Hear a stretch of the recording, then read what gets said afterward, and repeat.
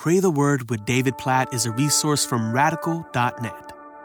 1 Kings chapter 4, verse 34. And people of all nations came to hear the wisdom of Solomon, and from all the kings of the earth who had heard of his wisdom. So I want to make the connection here between this verse in 1 Kings chapter 4 and what we prayed according to in 1 Kings chapter 3. So Solomon, out of all the things he could have asked God for, asked for wisdom. And God granted him wisdom. When you look at 1 Kings chapter 4, verse 29, right before the verses I just read, the Bible says, God gave Solomon wisdom and understanding beyond measure and breadth of mind like the sand on the seashore, so that Solomon's wisdom surpassed the wisdom of all the people of the East and all the wisdom of Egypt.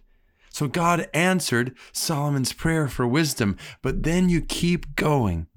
And you see in the verse I read, 1 Kings 4, verse 34, that God gave him wisdom so that people from all nations might see and learn about the wisdom of God in Solomon's life and leadership.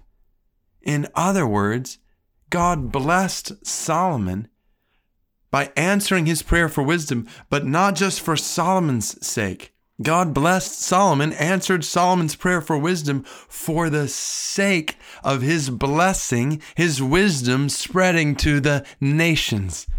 This is one of many, many, many places all throughout the Bible where we learn that when God blesses us, it's not just for us.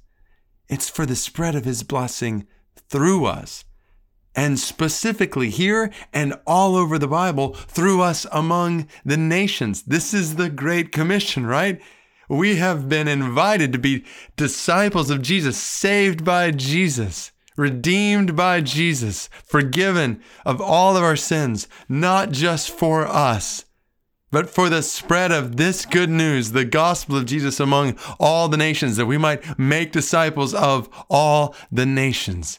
And so to make this connection, whenever you see it in the Bible, so that we make this connection in our lives, God has blessed you and me in immeasurable ways, like countless ways that we could never deserve.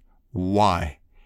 He's done this, yes, for us, that we might know his goodness and his grace and his love and his blessing, yes, but not just for us, so that we might make his goodness and his grace and his blessing known among the nations of the earth, among all the peoples of the earth, which is what he has commanded us to do.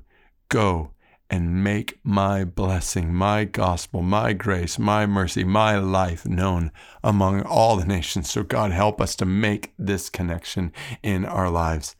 Help us today, just overwhelmed by your blessing in our lives, to spread your blessing in the world around us, to people right around us. God, we pray that the gospel would not stop with us today, that the good news of your grace and your mercy would spread through us today to people in our homes, our neighborhoods, our workplaces, restaurants we will go to, places where we'll exercise, wherever we find ourselves today, tomorrow. God, we pray that your grace would spread through us. And God, we pray that your grace would keep spreading through us until all the nations know your grace and your love and your mercy in the gospel. God, we pray for the Romani people of India. God, we pray for the spread of your grace to this 235,000 people in India who need the good news of your grace and your mercy. God, we pray for the spread of your grace and your gospel to 7,000 other people groups like them. Help us to make the connection between your blessing in our lives and our families and our churches and your purpose to make your blessing, your goodness, and your grace known among all the nations of the earth. God, please use our lives when you're blessing in our lives toward that end, we pray. In Jesus' name, amen.